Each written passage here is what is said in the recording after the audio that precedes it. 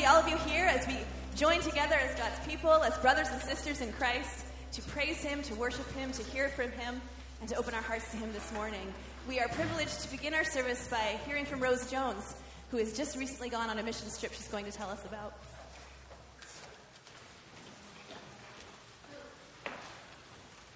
Good morning. My name is Rose Jones, and I attend the Houghton Wesleyan Church.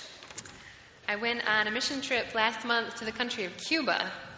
It was one of the hardest and best weeks of my life. I went with a group called Wheels for the World, which is an outreach of the organization Johnny and Friends, which was founded by Christian quadriplegic Johnny Erickson Tata. A team of people from the United States worked with a team of Cuban pastors and the Cuban National Disability Organization, and we distributed wheelchairs, and the pastors also distributed Bibles. My role on the trip was to be the team writer, which means that I kept a daily log of our activities, and I also interviewed Cuban families through a translator and wrote down their stories. I'd like to share with you the story of Jeffrey. Jeffrey is the young man in the wheelchair here. I first met Jeffrey at the welcome ceremony on Saturday that the Cubans held for the U.S. team. Jeffrey was wheeled into the room in an oversized wheelchair. His body was leaning back, so his brother helped him by placing a hand on Jeffrey's shoulder and pushing him into an upright position in the chair. A guitar was placed in Jeffrey's fragile hands, and he began to play and sing a beautiful love song that he had composed. His skeletal arms gently held the guitar as he tenderly serenaded the audience. God's presence in the room was palpable. It was as if God said, "This young man is precious in my sight. He is beautiful and treasured." On Monday, Jeffrey returned to be fitted for a new wheelchair. Jeffrey's mother, who's in the next picture, in the back in the green shirt, his mother said, "It's very hard to get a wheelchair in Cuba. I try to put on a strong face, but sometimes it is hard," and she cried. The Wheels for the World team skillfully selected an appropriately sized wheelchair and carefully customized foam cushions that would hold Jeffrey in a comfortable, upright position. The entire team, including Jeffrey and his mother, beamed with happiness when the wheelchair was complete. Thank you," Jeffrey's mother said as she hugged the team in grateful appreciation. Jeffrey's wheelchair was one of 220 wheelchairs that were distributed throughout the week, and each family that received a wheelchair also received a Bible, and they heard the gospel message presented by one of the Cuban pastors. Some of the people, when they received the Bible, would kiss it or press it to their heart, and one of the Cuban pastors said that he has people that will come and knock on his door and say, "Are you a pastor?" And he says, "Yes," and they say, "I want a Bible." And he doesn't always have Bibles to give to them because they're so scarce. The Wheels for the World team t-shirt says, "It's not about the wheels." While our goal is to provide the gift of mobility, our most important goal is to share the saving message of Jesus Christ. In closing, I'd like to say thank you to the church. On mission trips, there are goers and senders, and both are equally important and blessed by God. I'm grateful to the church for pouring into me before I went on this trip, for praying for me, encouraging me, supporting me financially, and welcoming me home. I could not have done this without you. I talk about my trip to Cuba, but really, this was our trip to Cuba, because as the body of Christ, we together minister to the Cuban people. Thank you. Thank you, Rose. Let's stand together as we sing our praises to God.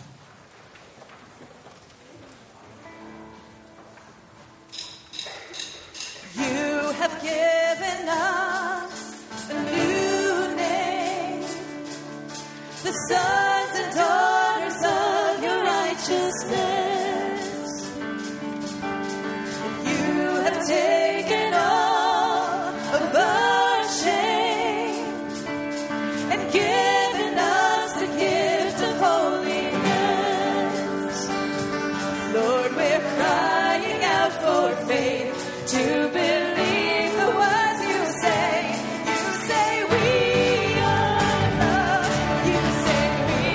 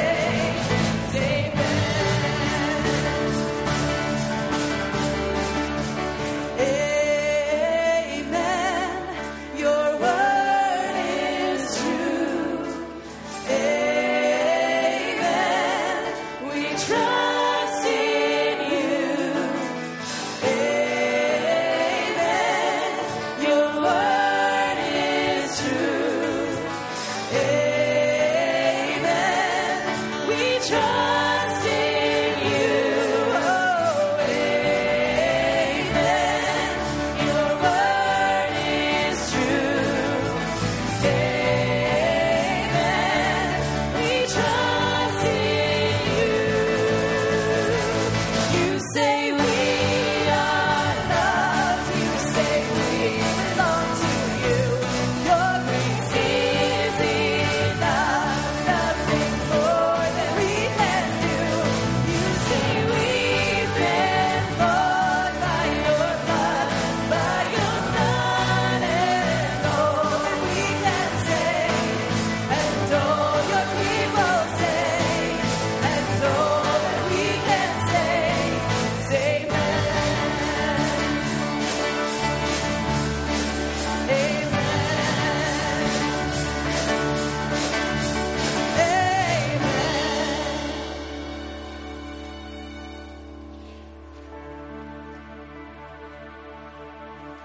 Who breaks the power of sin and darkness?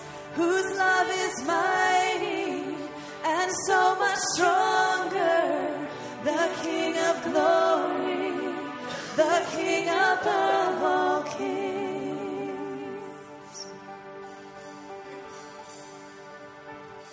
Who shakes the whole earth with holy thunder?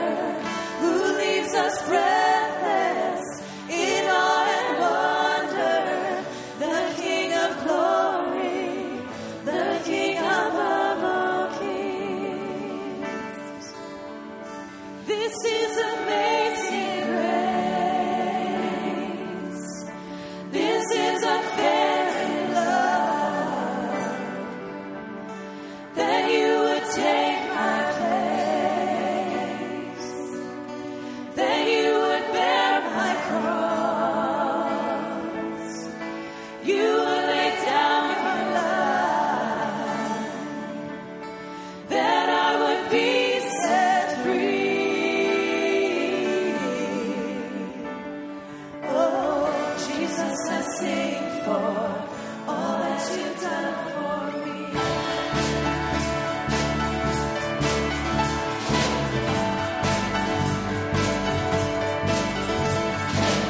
Who brings our chaos back into order? Who makes the orphan a son and daughter? The King of glory, the King above all kings. Who rules the nations with truth and justice? Shines like the sun in all of its brilliance. The King of glory, the King above all kings. This is amazing grace.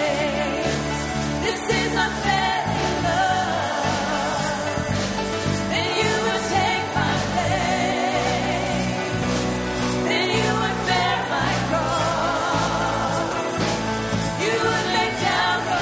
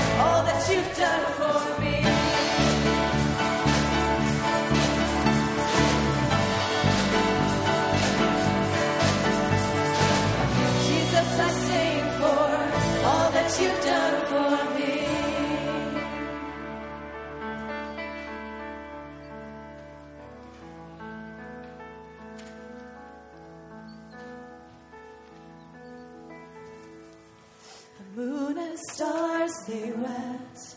The morning sun was dead. The Savior of the world was fallen. His body on the cross, his blood poured out for us, the weight of every curse upon him.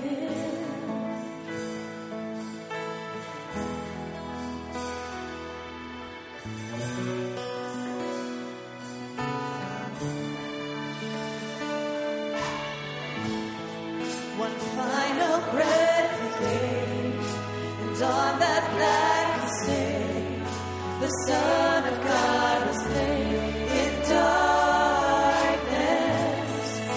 A battle in the grave, the war on death was waged, the power of hell forever broken. The ground began to shake, the storm was rolled away, his perfect love could not be overcome. Now death, where is your sting? Our resurrected King has rendered you defeated. Forever he is glorified. Forever he is lifted high.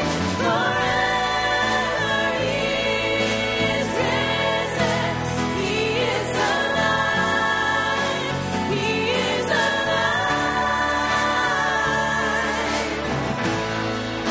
The ground began to shake. The storm was rolled away. His perfect love could not be overcome.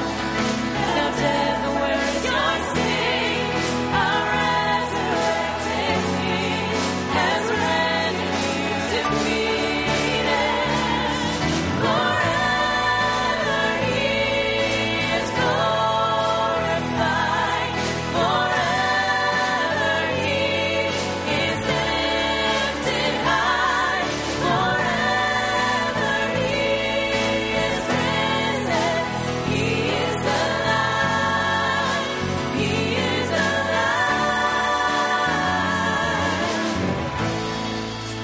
We sing hallelujah. We sing hallelujah. We sing hallelujah. The Lamb is overcome. We sing hallelujah. We sing hallelujah. We sing hallelujah. The Lamb is overcome. We sing hallelujah. We sing hallelujah. We sing hallelujah. Forever he is glorified. Forever he is lifted high. Forever he is risen. He is alive. He is alive. Forever he is glorified. Forever he is lifted high. Forever he is risen. He is alive. He is alive. We sing hallelujah. We sing hallelujah. We sing hallelujah. The Lamb is overcome. We sing hallelujah, Lord. We sing hallelujah to your name, for you have overcome. You have overcome all sin, all death, all defeat. And we know that we can trust you. Help us, Lord, to trust you more. To place ourselves in your loving hands. Amen. as we continue in worship together, please feel free to remain standing, to sit, to kneel, to take whatever posture of worship you would like to as we sing.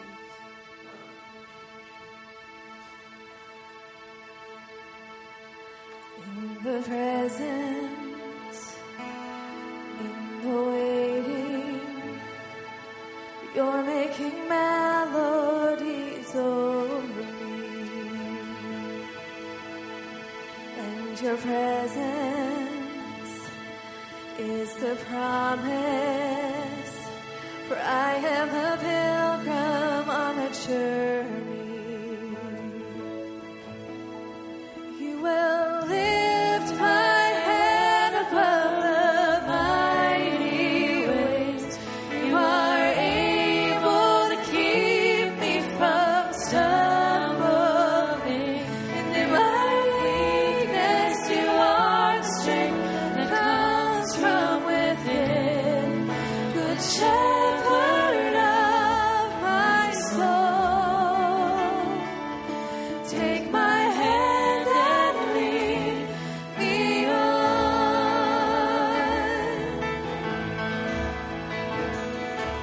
You make my footsteps and my path secure. Say walking on water is just the beginning. Cause my face to rise, stand at attention. For you're calling me to greater things. You will lift my head above the mighty waves. You are able to keep me from stumbling.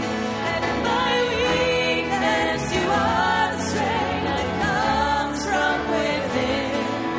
Good Shepherd of my soul,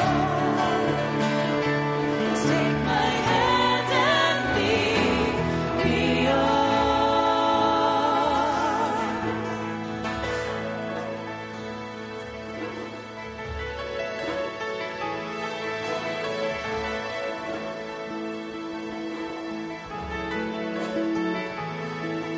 Oh, how I love you, how I love you. You have not forsaken me. Oh, how I love you, how I love you. You have not forsaken me. Oh, how I love you, how I love you. You have not forsaken me. Oh, how I love you, how I love you. And you is where I want to be.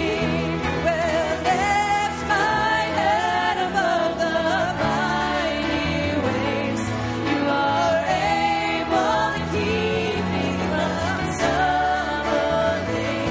And in my weakness, you are the strength that comes from within. Good Shepherd of my soul, you will lift my head above the mighty waves. You are able to keep me from stumbling.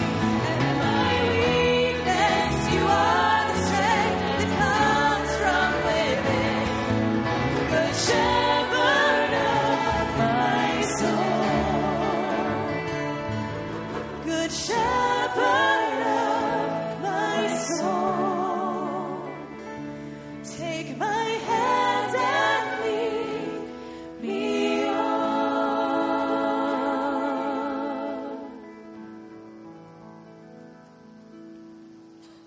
You may be seated.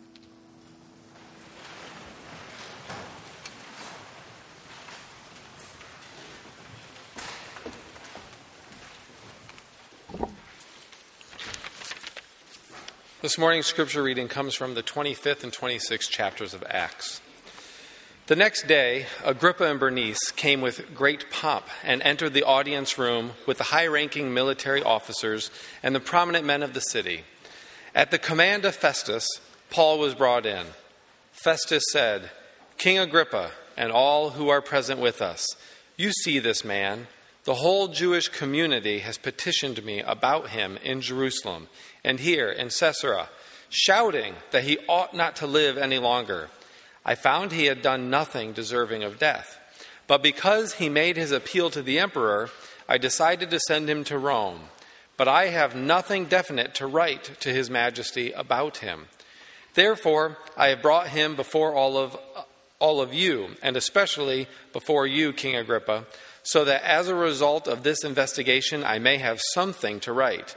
For I think it is unreasonable to send a prisoner on to Rome without specifying the charge against him." Then Agrippa said to Paul, "You have permission to speak for yourself." So Paul motioned with his hand and began his defense. "King Agrippa, I consider myself fortunate to stand before you today as I make my defense against all the accusations of the Jews, and especially so because you are well acquainted with all the Jewish customs and controversies. Therefore, I beg you to listen to me patiently." At this point, Festus interrupted Paul's defense. "You are out of your mind, Paul," he shouted. "Your great learning is driving you insane." "I'm not insane, most excellent Festus," Paul replied. "What I'm saying is true and reasonable. The king is familiar with these things, and I can speak freely to him. I am convinced that none of this has escaped his notice, because it was not done in a corner. King Agrippa, do you believe the prophets? I know you do." Then Agrippa said to Paul, "Do you think that in such a short time you can persuade me to be a Christian?" Paul replied, "Short time or long, I pray to God that not only you, but all who are listening to me today may become what I am, except for these chains." The king rose, and with him the governor and Bernice and those sitting with them. After they left the room, they began saying to one another, This man is not doing anything that deserves death or imprisonment." Agrippa said to Festus, "This man could have been set free if he had not appealed to Caesar." The word of God for the people of God.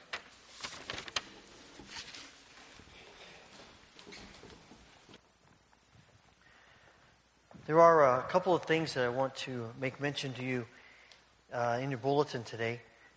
This is the last Sunday for collecting Operation Christmas Child shoeboxes. So if you didn't bring it with you this morning and you have one, you can bring it down to the church anytime throughout today, and then we'll get those to the next place. Also, Wednesday evening, our boys club is doing a testimony night, and they'd love to have us come and hear the things that they have, testimonies they've written about how they've seen God at work in their lives and in other people's lives. And I think it's pretty exciting that these boys, 3rd, 4th, 5th, 6th grade, are thinking about telling people about what they see, how they see Jesus at work. So if you have some time, you can come Wednesday night. They meet in the basement, or actually they're meeting in the community room behind us here. There's an insert in your bulletin also about next Sunday. We're going to be collecting, as we do every year, on the first Sunday before Thanksgiving, collecting food for our food pantry. We've been helping a lot of people, as you can see, and a lot more need. So if you have some food that you could bring next Sunday, just bring it to church with you, and then we'll stack it up front and get it to the food pantry after the service. I also want to mention that this is the last week of our prayer vigil. We've completed 2 weeks. Got one more to go. If you haven't yet had a chance to be in the prayer room, let me encourage you to do so sometime this week. If you have been, come again. We've had some gaps in the times over the past 2 weeks, and that's okay, because it's not about perfection. It's just about us spending more time praying, which is certainly happening. We're hearing some good things about it as various groups come and people. But it would be great if we could finish strong and finish this week with every hour filled up. There are actually some times available today, and of course, those prime moments early in the morning, 1 o'clock, 2 o'clock, 3 o'clock. It's quiet, it's peaceful, and it's a great time to come and pray. But anytime you can come and see if we can fill up this last week and see what God wants to do in us and through us during that time. I want to invite you to take a minute, stand up, share a word of greeting with others who are here in worship today.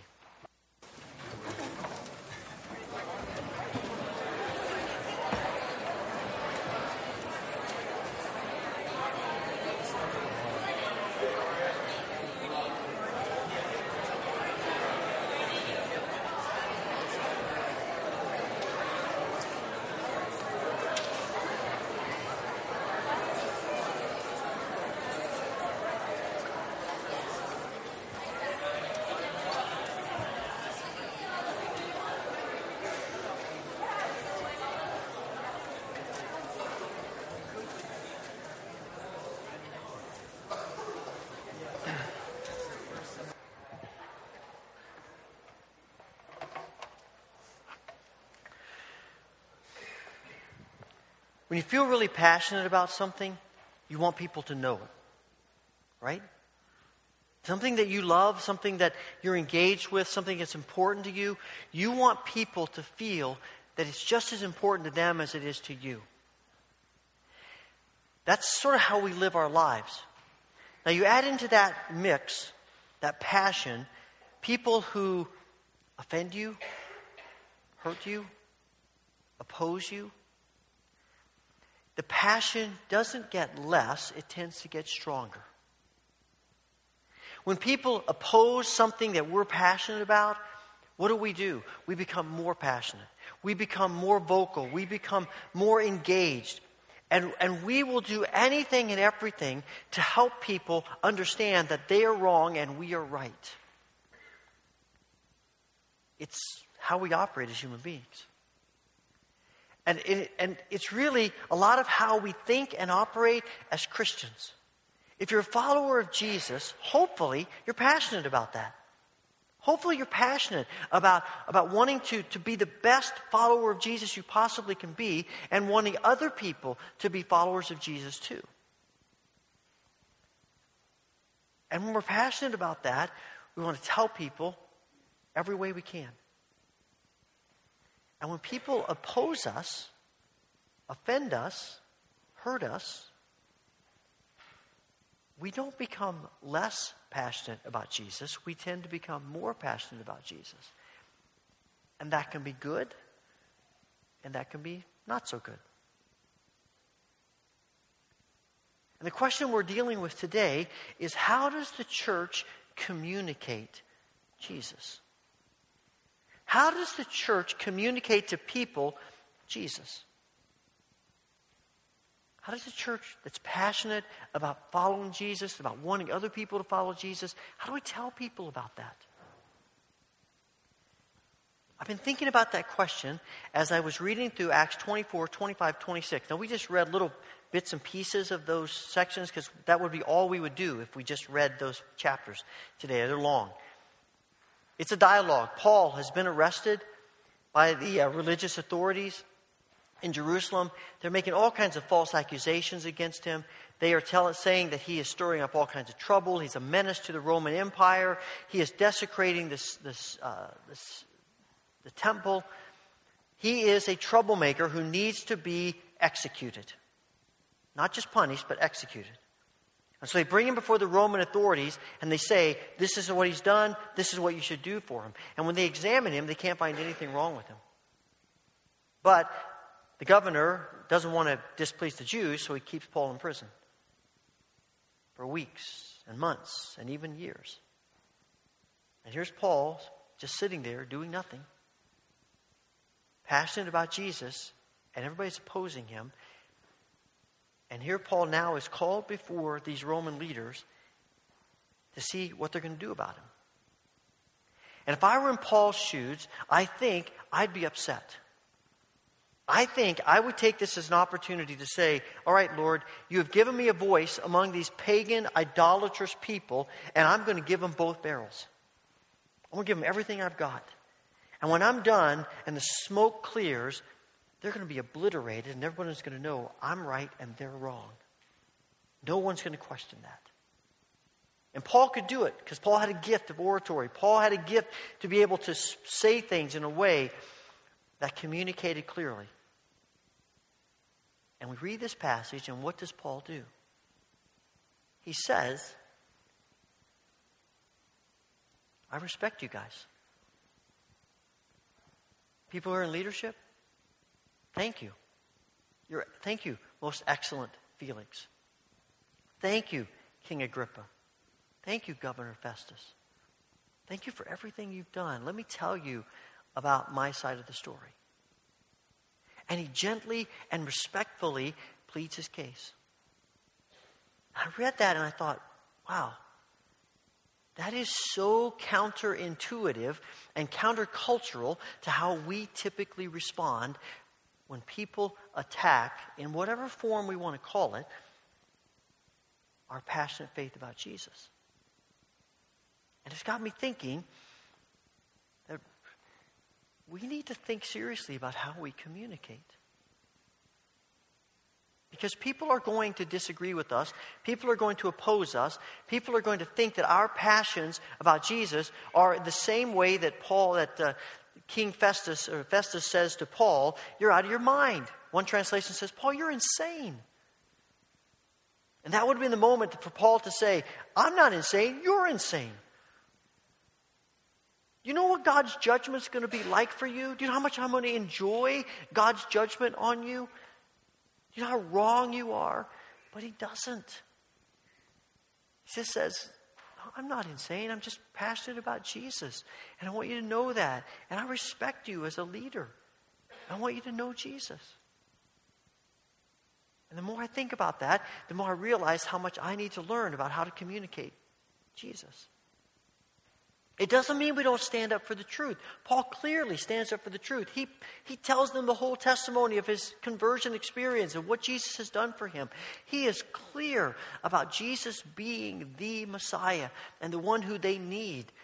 But he does it in a way that is respectful and gentle and humble, to be honest with you. I think that's one of the issues that we wrestle with as a church, is that we tend to become arrogant, condescending. One of my great fears about this sermon today is that in the passion to talk to you about this, I will appear arrogant and condescending to you as I'm talking to you about not being arrogant and condescending. So please understand that this is an issue that we all wrestle with, right? Me, you, everybody. We all wrestle with this. And I look at Paul and I just think, man, he has figured it out. Does everybody respond the way he wants them to? No, he still ends up in prison. He ends up eventually being executed. But that's not the point. Is Paul wrong? No, he's right. But that's not really the point. The point is, Paul communicates Jesus in the spirit of Jesus. And that's what we're called to do. Sometimes it's hard. Whether we're talking about people outside the church or people inside the church. E. Stanley Jones, great statesman of the church back in the 30s, 40s, 50s, 60s. He was a missionary statesman in India. Famous. Wrote lots of books. Had lots of political contacts in India. Well-respected man. Great preacher of the gospel. And he started a movement kind of formulated on the Hindu ashrams, where they would come together for these week-long gatherings, and he started Christian ashrams in India and into the United States and other countries. He supported a man in his ministry for years, and then came to the point where he couldn't do that anymore for a variety of reasons. And so he stopped supporting him, and this man got upset, and he wrote a letter. He publicly criticized E. Stanley Jones and told some lies about him and really attacked his character. And as you can imagine, as you and I would do, he got pretty upset about that. And E. Stanley sat down and he wrote a letter to this gentleman. And it's the kind of letter, you really enjoy writing, It's one of those letters that it's like, man, this is flowing now, and I am really making it now, and I am giving them everything now. And, you can't write the words fast enough as they're coming through your mind. And you just feel the anger getting higher and higher and higher, and a feeling of joy in being able to express that, right? I'm going to show them. And he got done. There must have been something in his spirit that he realized maybe it wasn't the best thing for him to do. So he sent it to some friends, other leaders of the ashram movement, and he said, "Tell me what you think." And they sent it back, and they wrote 3 words across the top: "Not sufficiently redemptive." And he realized they were right, and he tore it up and threw it away. He said, "Lord, you're just going to have to take care of my reputation. It's not the right thing to do." Sometimes we just have to let things go. Sometimes the Christ-like spirit, like Jesus before Pilate and before the religious leaders, is he kept his mouth silent. And what did they say? Everybody was surprised. Who does that? You yell, you scream, you fight, you strike back. That's what you do when you're right. And yet Jesus, who was the rightest of the right, didn't. Again, it doesn't mean we don't stand up for the truth. It doesn't mean we don't speak the truth. It doesn't mean sometimes we don't confront what we need to confront, because confronting is a part of loving too. He says, how do we do that? What's our spirit? What's our attitude? What's our intent? What's our goal?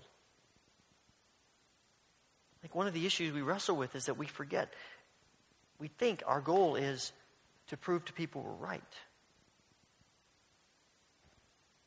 When I look at Jesus, I look at Paul, it seems to me that the goal is, I'd love to have you know Jesus. And those often are mutually exclusive. If our goal is, I want you to make sure that you know I'm right, we will do anything, say anything, whatever we need to do, however much we may need to hurt people or strike out at people or be aggressive with people, we will do it, because the most important thing is you know I am right and you are wrong. But if our goal is transformation, if our goal is bringing people to Jesus, then it significantly limits the options of how we communicate.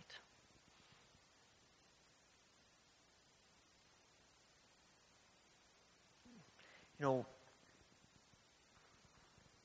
when you look at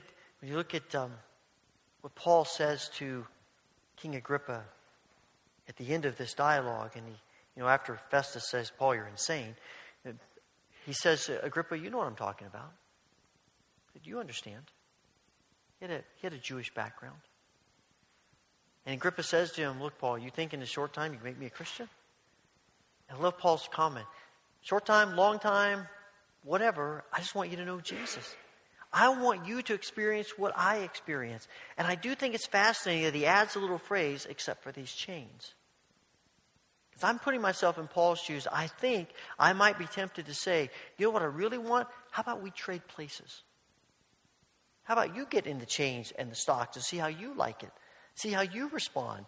And let me interrogate you for a while. How does that feel? But Paul's all about wanting people to know Jesus. He doesn't care if he's in chains. He doesn't want them to experience his pain. He wants them to experience the joy and the transforming grace of Jesus. And when that's our goal, everything changes. Everything changes about how we see people and how we communicate with people. What we say, what we don't say, how we say it, our tone of voice, our body language, our eyes. Everything about it changes. If our goal is, I want you to know Jesus, versus, I want to make sure you know I'm right.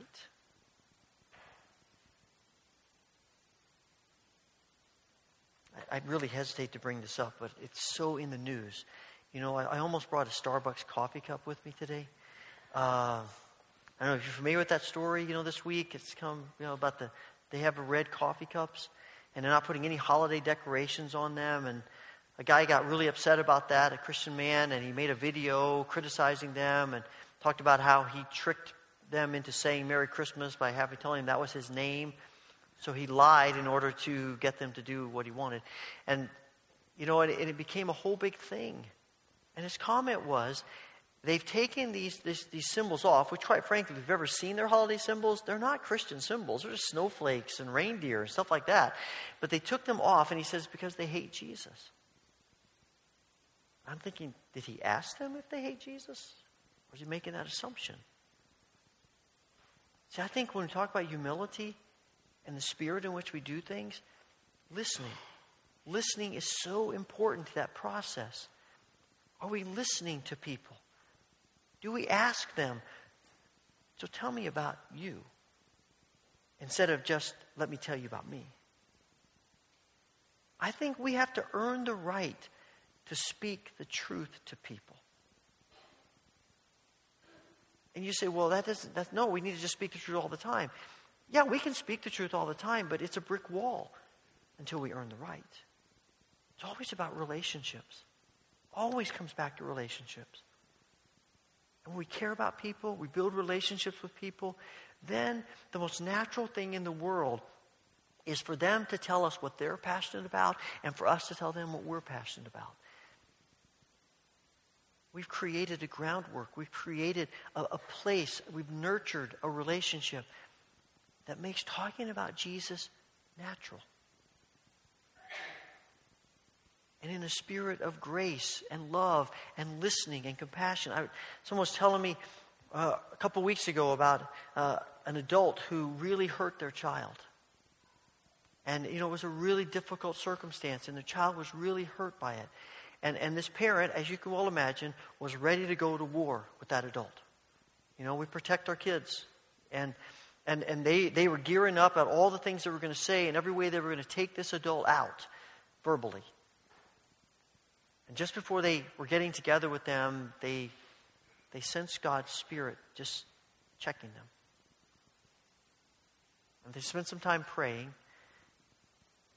And the Lord calmed them down a little bit and softened their heart a little bit. And they went into it and decided, let me just ask some questions. And they listened and discovered that this adult had really been going through some difficult circumstances. They had some tough things in their life. They were hurting. And they acknowledged that what they did was wrong, and they felt bad about it, and they went and apologized. And what ended up happening is that they didn't chide, they didn't scold, they didn't get angry at this adult who hurt their child. They built a relationship. And I think, even though they didn't say this, I think they taught their child a really valuable lesson about how you handle situations like that. And as I listened to the story, I thought, man, I am so impressed with that. And they said, well, it was the Spirit of God helping me. It wasn't me. And I'm convinced that this brings us back to prayer. Because in prayer, we give God time and space to speak into our lives. We need to pull back sometimes. One of the reasons we are so aggressive with people in an unhealthy way is because we don't give ourselves time to think about it. We don't give ourselves time and space to pull back and to let the Spirit of God convict us and challenge us and halt us. We're just going. And most of the time when we act on impulse, it gets us in trouble.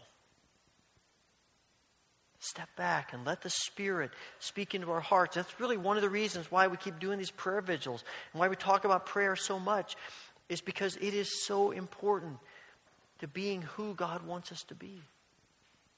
Somebody wrote me this week and said, it dawned on me that as you're talking about prayer and as we're doing the prayer vigils, they said, it dawned on me that this really isn't about God answering our prayers. It's about coming to the realization that prayer is the answer. And they're right. They're right. That's why we're doing all of this. Because prayer is the answer. It gives us time and space to listen to God and to let God work in us and change us and make us like Christ. Give us grace to communicate like Christ. I'm convinced that what we need to do in the situations of life, as we're talking about how we communicate, is this Spirit of Christ that is like Paul describes in Philippians chapter 2. About whom he says, though he's in very nature God, did not consider equality with God something to be grasped, but humbled himself and became obedient, became a servant. That's really what it's about. Communicating in the spirit of a servant. Humble. Because what we want is not for people to believe we're right. What we want is for people to know Jesus. We want people to draw closer to Jesus. And so whether we're talking about in the walls of the church or outside the walls of the church, the goal is the same, Jesus. And my prayer for myself is that God will give me, will continue to help me want to communicate like Jesus. And that's my prayer for you as well. Because I'm convinced that's part of what it means to be the church that lives in the Spirit. In the Spirit of Jesus. Father, thank you for your grace to us. Thank you for being patient with us.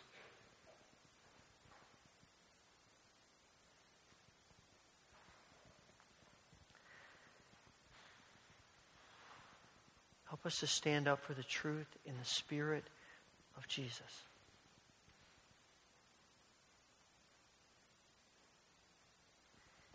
In His name we pray. Amen. It seems appropriate to me for us to spend a little bit of time praying together. Praying for God to give us that Spirit. If you want to offer your prayers here at the altar rail, then please come and join me as we pray together.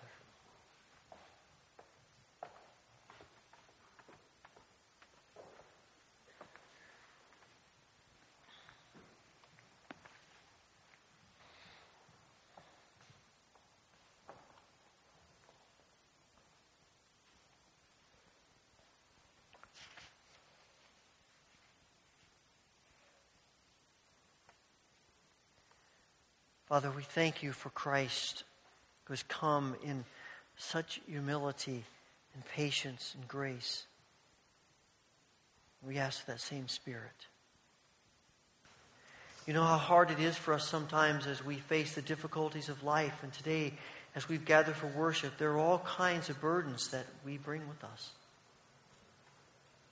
For those who are grieving, fill them with your comfort. For those who are wrestling with issues of health, bring healing. For every person who is struggling with a habit that just can't quite get rid of, give victory. For every decision about the future, give us wisdom, understanding. And Father, for every relationship, fill us with love, humility, grace.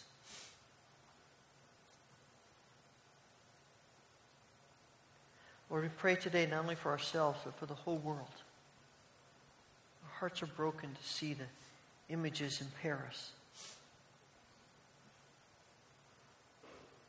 Lord, we're asking, how long, O Lord? We pray that you would bring comfort and healing to every person who has been affected by this violence. We pray, Father, that in your grace you will bring an end to the evil of terrorism and violence and war. Give to the leaders of the nations of the world wisdom to know how to respond correctly, rightly, not in a spirit of vengeance, but as a means of protection and a spirit of justice that might resemble your own justice. Father, we pray for our brothers and sisters who face ongoing persecution. We think of the Christians in the Middle East who are now many refugees. We pray that you would bring relief to them and bring them to a place where they can reestablish themselves a home. And maybe even as a church, give us wisdom about how we might help some of the refugees. Pray for the people of Cuba. We heard Rosa's report, and we thank you for the work that's going on there and for the growth of the church and the openness to the gospel. And we pray that you will continue to bring about amazing things.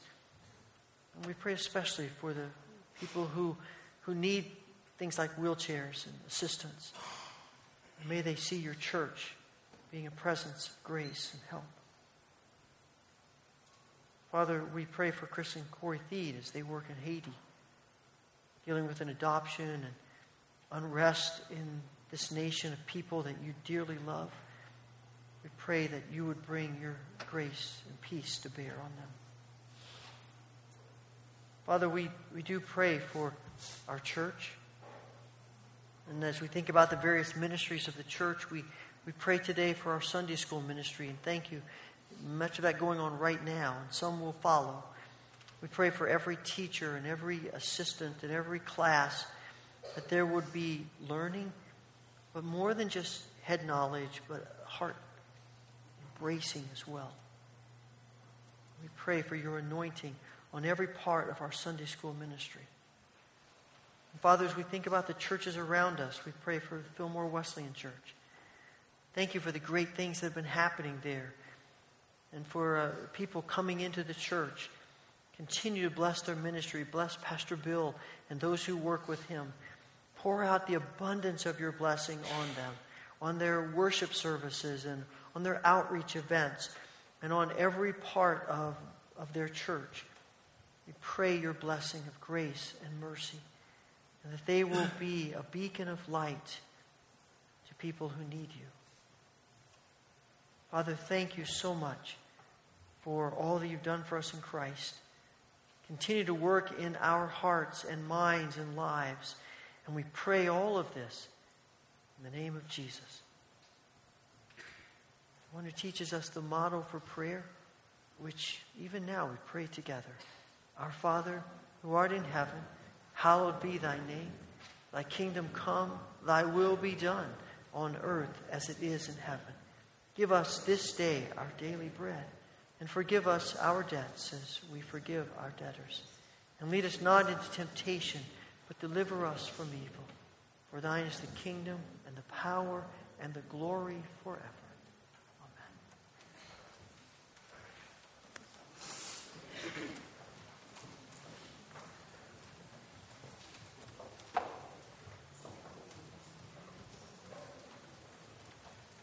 Please stand and join us as we sing together.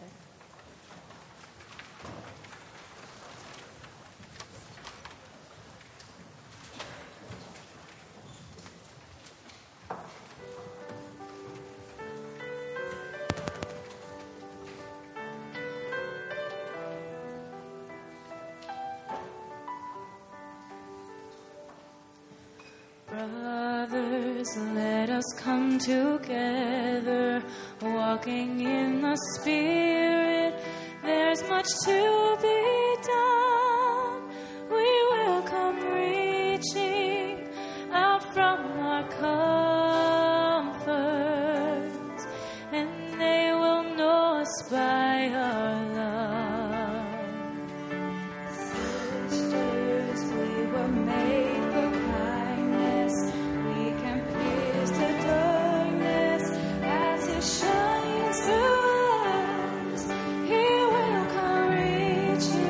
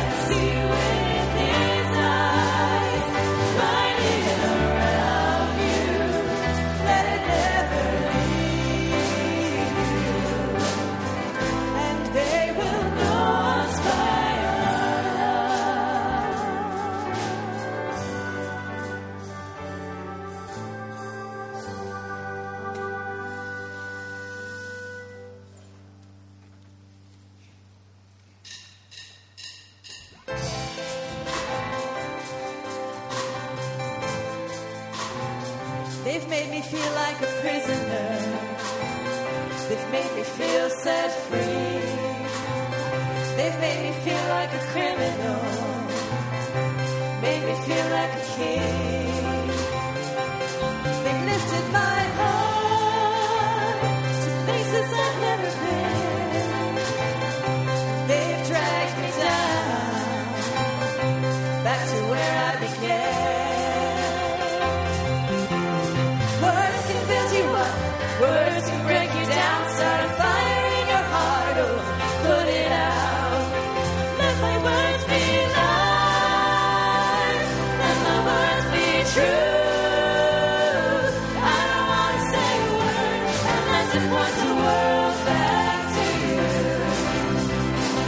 You can heal the heartache, speak over the fear.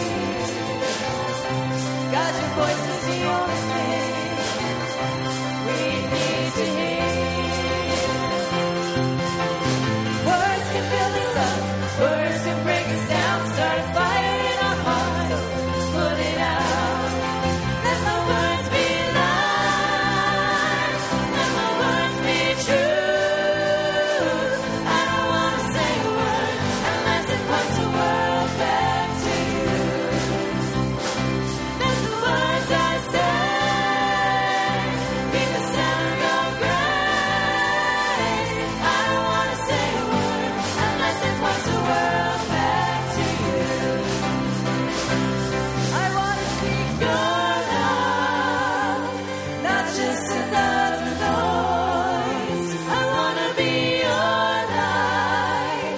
I want to be your voice. I want to speak your love, not just another noise. I want to be your light.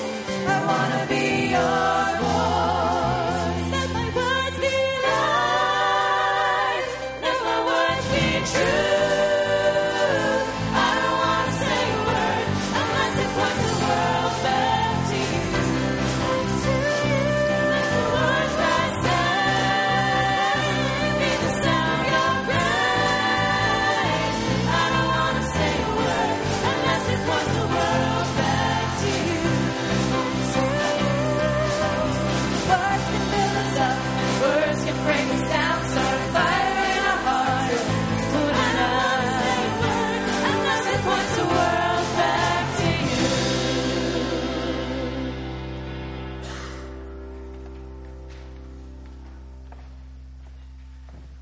Receive the benediction. May the Lord bless you and keep you. May the Lord make his face shine upon you and be gracious unto you. May the Lord turn his face toward you and give you peace. Amen.